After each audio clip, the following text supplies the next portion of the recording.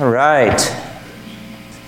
We're in Matthew 5. So 3 years with Jesus. We're on a mini-series called The Teachings of Jesus. And last week we looked at verses 13 through 16, salt and light. So Jesus begins the Sermon on the Mount with what are called the Beatitudes that lead into what it looks like to be salt and light in Jesus' world and in our world today. The text we're going to look at today begins in verse 33, so we're skipping several verses. And verse 33 comes in the midst of a pattern of teachings in the Sermon on the Mount where Jesus says, "You have heard that it was said, but I tell you." So, next slide.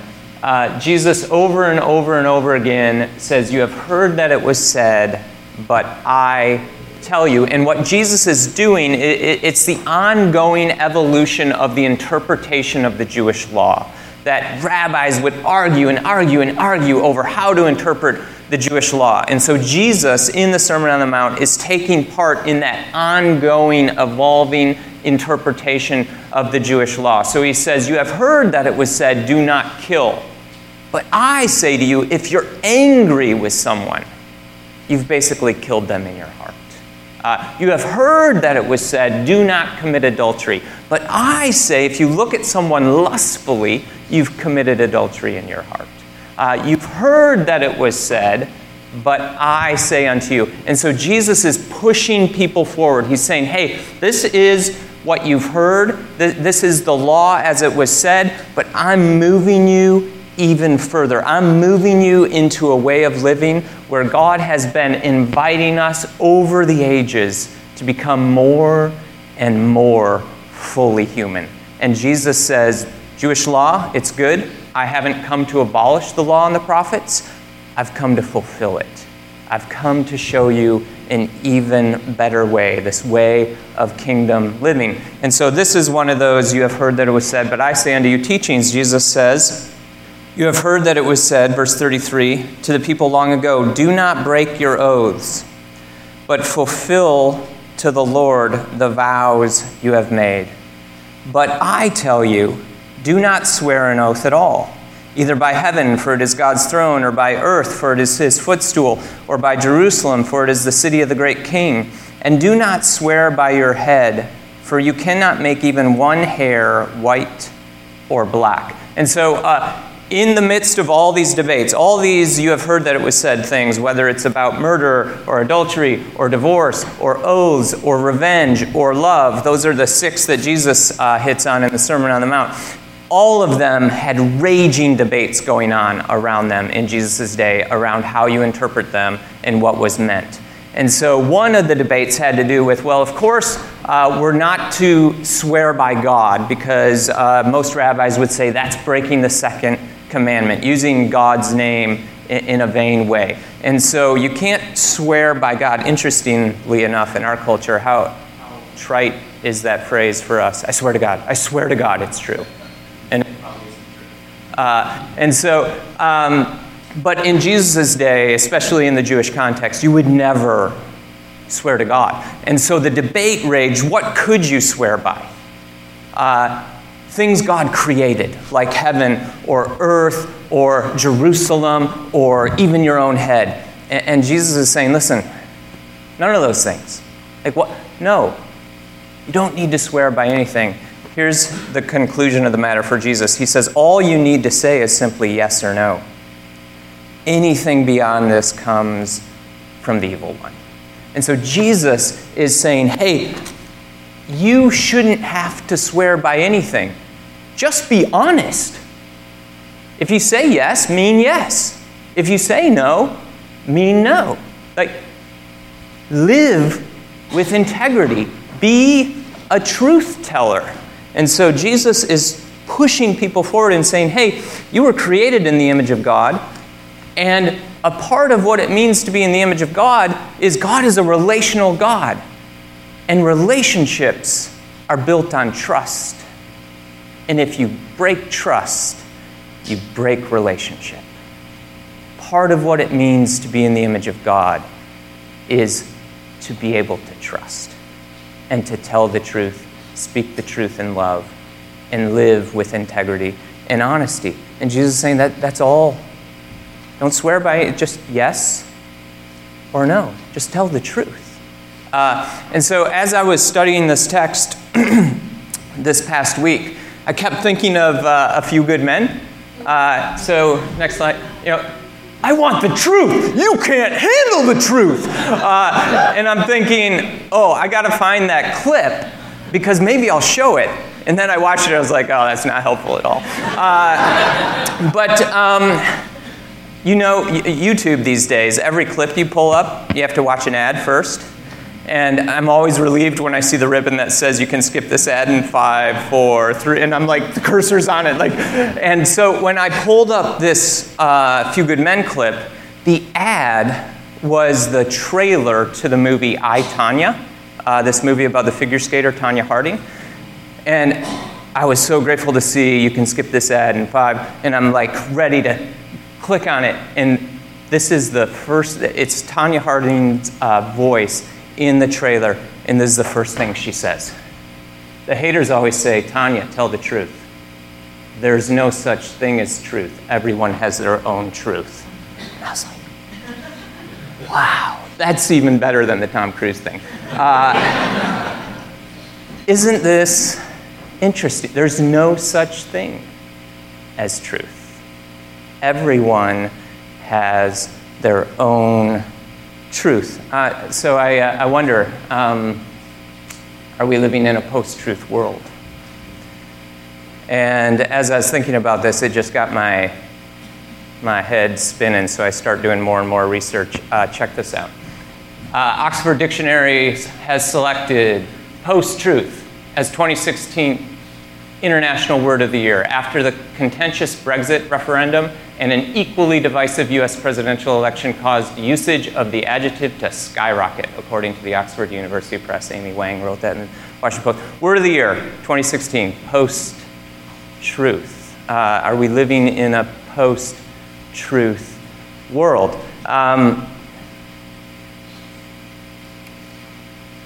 Let's go to the next slide. So doing more research, I discovered that Barna has done this study. Oh, I missed one. Okay, so I don't want to skip this because there are I discovered a bunch of books have been written in the last year and a half with the word post-truth in the title. And one of them was written by this guy, Evan Davis, and John Lloyd reviewing it in the Financial Times. One of the things Evan Davis said is, like, everywhere you look, there's untruth or lies. Everywhere you look. And so he says, in the empty assertions of banks' PR messages, in the overcomplexity of academic economists, even in wine reviews where words such as structured and personality cover the impossibility of conveying complex tastes. And so he's looking all over all aspects of society, and he's saying it's everywhere.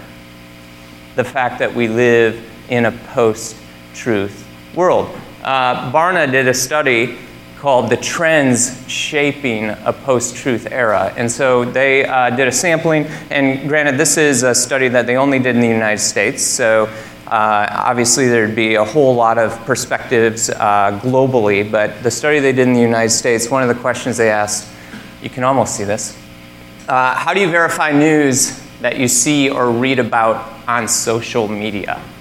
And I can't even read the little things under it, so I'm not going to do that. But it was a fascinating thing to look at how people choose to verify or not verify at all news that they find on social media. Next slide. They said this, in the 2016 election, groups already compelled to vote for President Trump brushed off many of the negative stories about him, yet were enraged by headlines about Hillary Clinton, and vice versa. Barna is a nonpartisan group, so they're just taking facts and research and study, and if people were compelled to vote for one candidate, if there was negative news stories about them, they're just like, eh. But for the other candidate, it was like, ah! And so this is, by and large, a culture we live in. We define truth by how we're feeling about truth. Next slide. 1/3 of Americans say they trust nobody, only their own instincts when consuming news. That stat doesn't surprise me. What I think is behind that, though, that isn't researched enough, is broken trust. And fear of broken trust happening again. We live in a world where when we have been hurt, when trust has been broken, it's very hard to rebuild trust. And what's not researched enough is what's behind the fact that we don't trust anybody. And it's because we've been deeply, deeply hurt. And so we don't want to be hurt again, and so we just simply choose not to trust. And so we don't trust anyone. Is moral truth absolute or relative? Barna found that 35% of people said there is absolute moral truth. 44% said all moral truth is relative. And 21% hasn't even thought about it. How is that possible? So 21% of the population just hasn't even thought about whether moral truth is absolute or not. So this got me thinking, and I'm going to, I think probably every time I get up, whether I tell a story from my own life or not, my story's coming through, right? Because my truth is my truth, and my experience is my experience, my story is my story, and it's going to come out in the way we are with people, just like your story is going to affect the way you interact with yourself and with the world around you. And so for me, in my undergraduate studies, I loved school.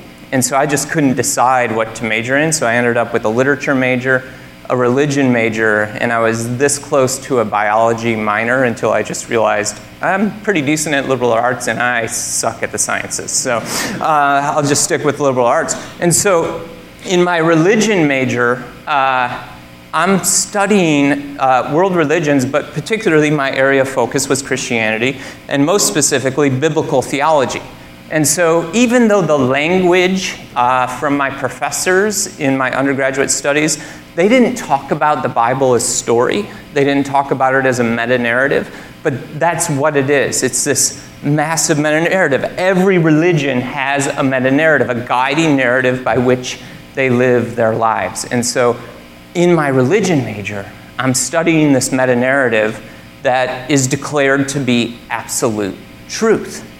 And then in my literature major, I'm studying all these poets, novelists, the great books, the great writers. I'm studying Keats. I love William Blake. If the doors of perception were cleansed, all things would be seen as they truly are, infinite, which led me to Aldous Huxley, who wrote about the doors of perception, which made me a Doors fan, I mean, how powerful is that? You bring one of the most powerful art forms, poetry, combined with one of the most powerful art forms, music, and you put them together, and you must be dead if you're not moved by great music with great lyrics. But I'm off topic. Where am I going? How did the Doors enter a sermon?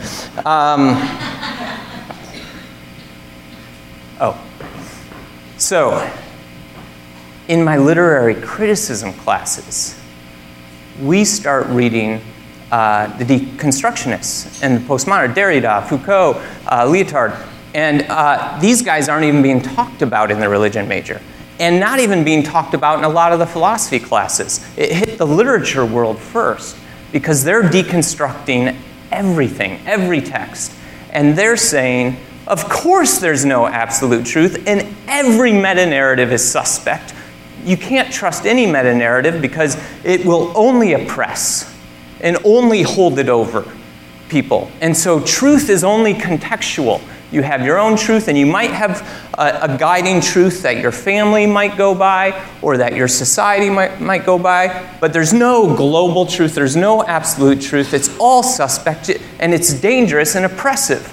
And what many, and I find it fascinating, what many people started doing, and one of my favorite philosophers, Ken Wilber, the way he looks at this is he's saying he thinks it's misguided to look at these cultural shifts in terms of these big chunks of there was modernity, and now we're in this emerging thing called postmodernity, whatever that may end up being.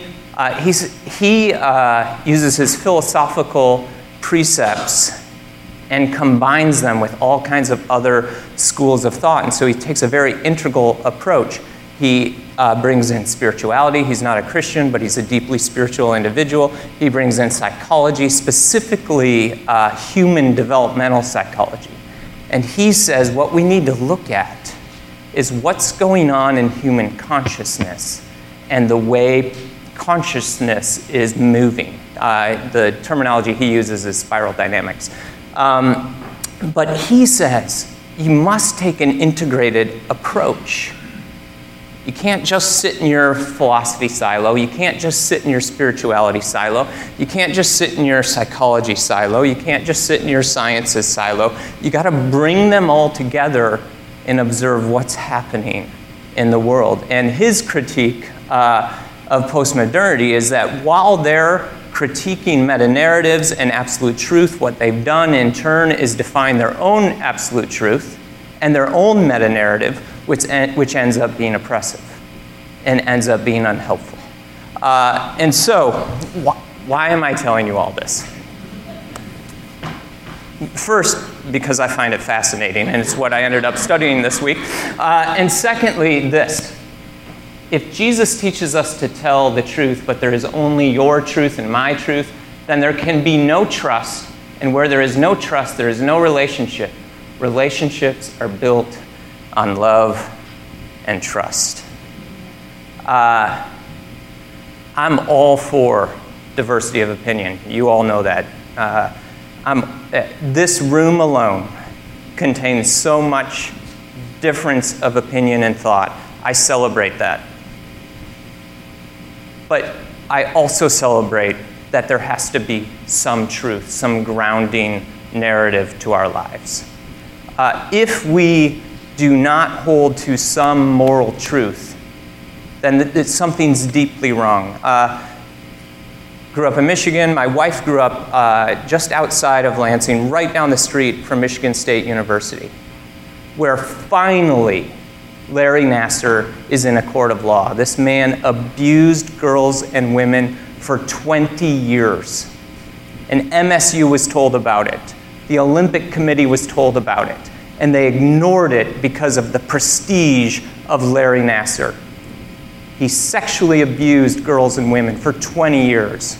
If there's no absolute moral truth that says that's wrong, then something is deeply wrong with our society. There has to be something we hold to that says that is not okay. Abuse of power is not okay.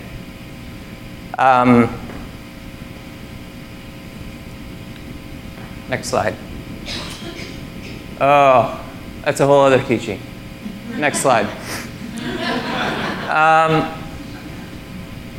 Trust, once broken, can be nearly impossible to gain back. I think there has to be room for reconciliation and hope of reconciliation, clearly in situations of sexual abuse, physical abuse, these types of things. Reconciliation is probably not the healthy way forward. Trust. We must be people. Jesus invites us in a world where it's just assumed that you're probably being deceived or lied to. Jesus invites us to look different, to be a people who are a part of his movement of regaining shalom, of bringing hope and healing back to the world, living this kingdom life. Jesus said, if you hold to my teaching, you are really my disciples, then you will know the truth, and the truth will set you free. I think there's all kinds of different opinions on how to interpret the text. But like I said a couple of weeks ago, if you really want to know what Jesus is all about, it's these 3 chapters, Matthew 5, 6, and 7. These are his teachings. He says, if you hold to my teachings, you'll know the truth, and the truth will set you free. So what is truth? What is truth? Pilate asked this question.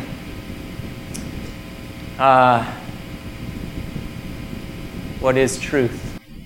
Everyone on the side of truth listens to me, Jesus said, and Pilate responded, what is truth? I think it's a question we will wrestle with forever. But one thing I trust is Jesus. And Jesus said, I am the way, the truth, and the life.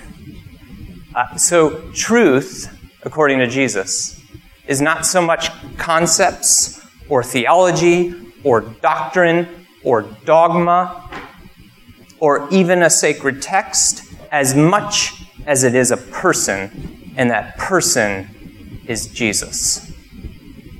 Truth is a person, and it's Jesus. And I believe with all my heart we can trust him. That he is on our side, he is for us, not against us. He is with us. He is present to us, no matter what we're going through, whatever hardship, heartache, no matter what we've done. Nothing can separate us from the love of Christ. He's for us. He's truth. He's love. He's present to us. The author Frederick Buechner wrote a book called Telling the Truth. It's primarily written for pastors, so you can read it and see if I live up to it. Frederick Buechner is one of the most amazing spiritual writers of our time, and he was an amazing pastor and teacher. And he said this. He's writing about the text about Pilate, and when Pilate says, what is truth? And Buechner says, before it is word, the gospel that is truth is silence. Because when Pilate asked Jesus what is truth, Jesus remained silent. It's a pregnant silence in its 9th month, and in answer to Pilate's question, Jesus keeps silent. What Jesus lets his silence say is that truth is what words can't tell, but only tell about. What images can only point to. And then Buechner moves on to talk about how the prophets, the truth tellers, usually always wrote in poetry. And then he said this, truth itself cannot finally be understood, but only experienced. It is the experience that they stun us with, speaking it out in poetry which transcends all other language in its power to open the doors of the heart. The man of sorrow and acquainted with grief, the one with the cauliflower ear and the split lip, by whose swollen eye and ruptured spleen we are somehow healed. Who can put a word to him, and who needs to? Now remember, Buechner's writing to pastors, and so he goes on to say that not many pastors are brave enough to just be silent. And he says, and why should they? Their calling is to teach and preach. But Buechner's point is, before it's a word, the gospel, the truth, is silence. It's the silent Jesus standing before Pilate, who is truth. It's the silent Jesus on the cross, who is truth. And says very little from the cross, but one of the things he does say is, Father, forgive them, for they don't even know what they're doing. Truth on a cross, nailed to a cross by the religious elite and by the Roman elite. And Jesus says, forgive them. They don't know what they're doing. They don't know truth when they see it. It's this same Jesus who on the very night he was betrayed took bread and broke it and said, this is my body given for you. Take it and eat in remembrance of me. And in the same way, he took the cup. And he said, this is the cup of the new covenant in my blood. Take it and drink it in remembrance of me. For as often as you eat this bread and drink this cup, you proclaim the Lord's death until he comes. This morning, I wonder, as we come and take the bread and dip it in the cup, Can I go back to that last slide? Truth itself cannot finally be understood, but only experienced. I wonder this morning, there's a reason we do this thing called communion, the Lord's Supper, the Eucharist. It's not just rote. It's not just a liturgical rhythm that we just repeat every week because it's what you're supposed to do. It's an experience. It's a tactile experience. It's an experience of remembrance. It's a communal experience. It's a physical experience. It's something we do to remember that Jesus died for us and that he rose again. And when we partake, somehow, mysteriously, mystically, we experience Christ and his presence in our midst. And so this morning, maybe we can just leave this slide up. Maybe this morning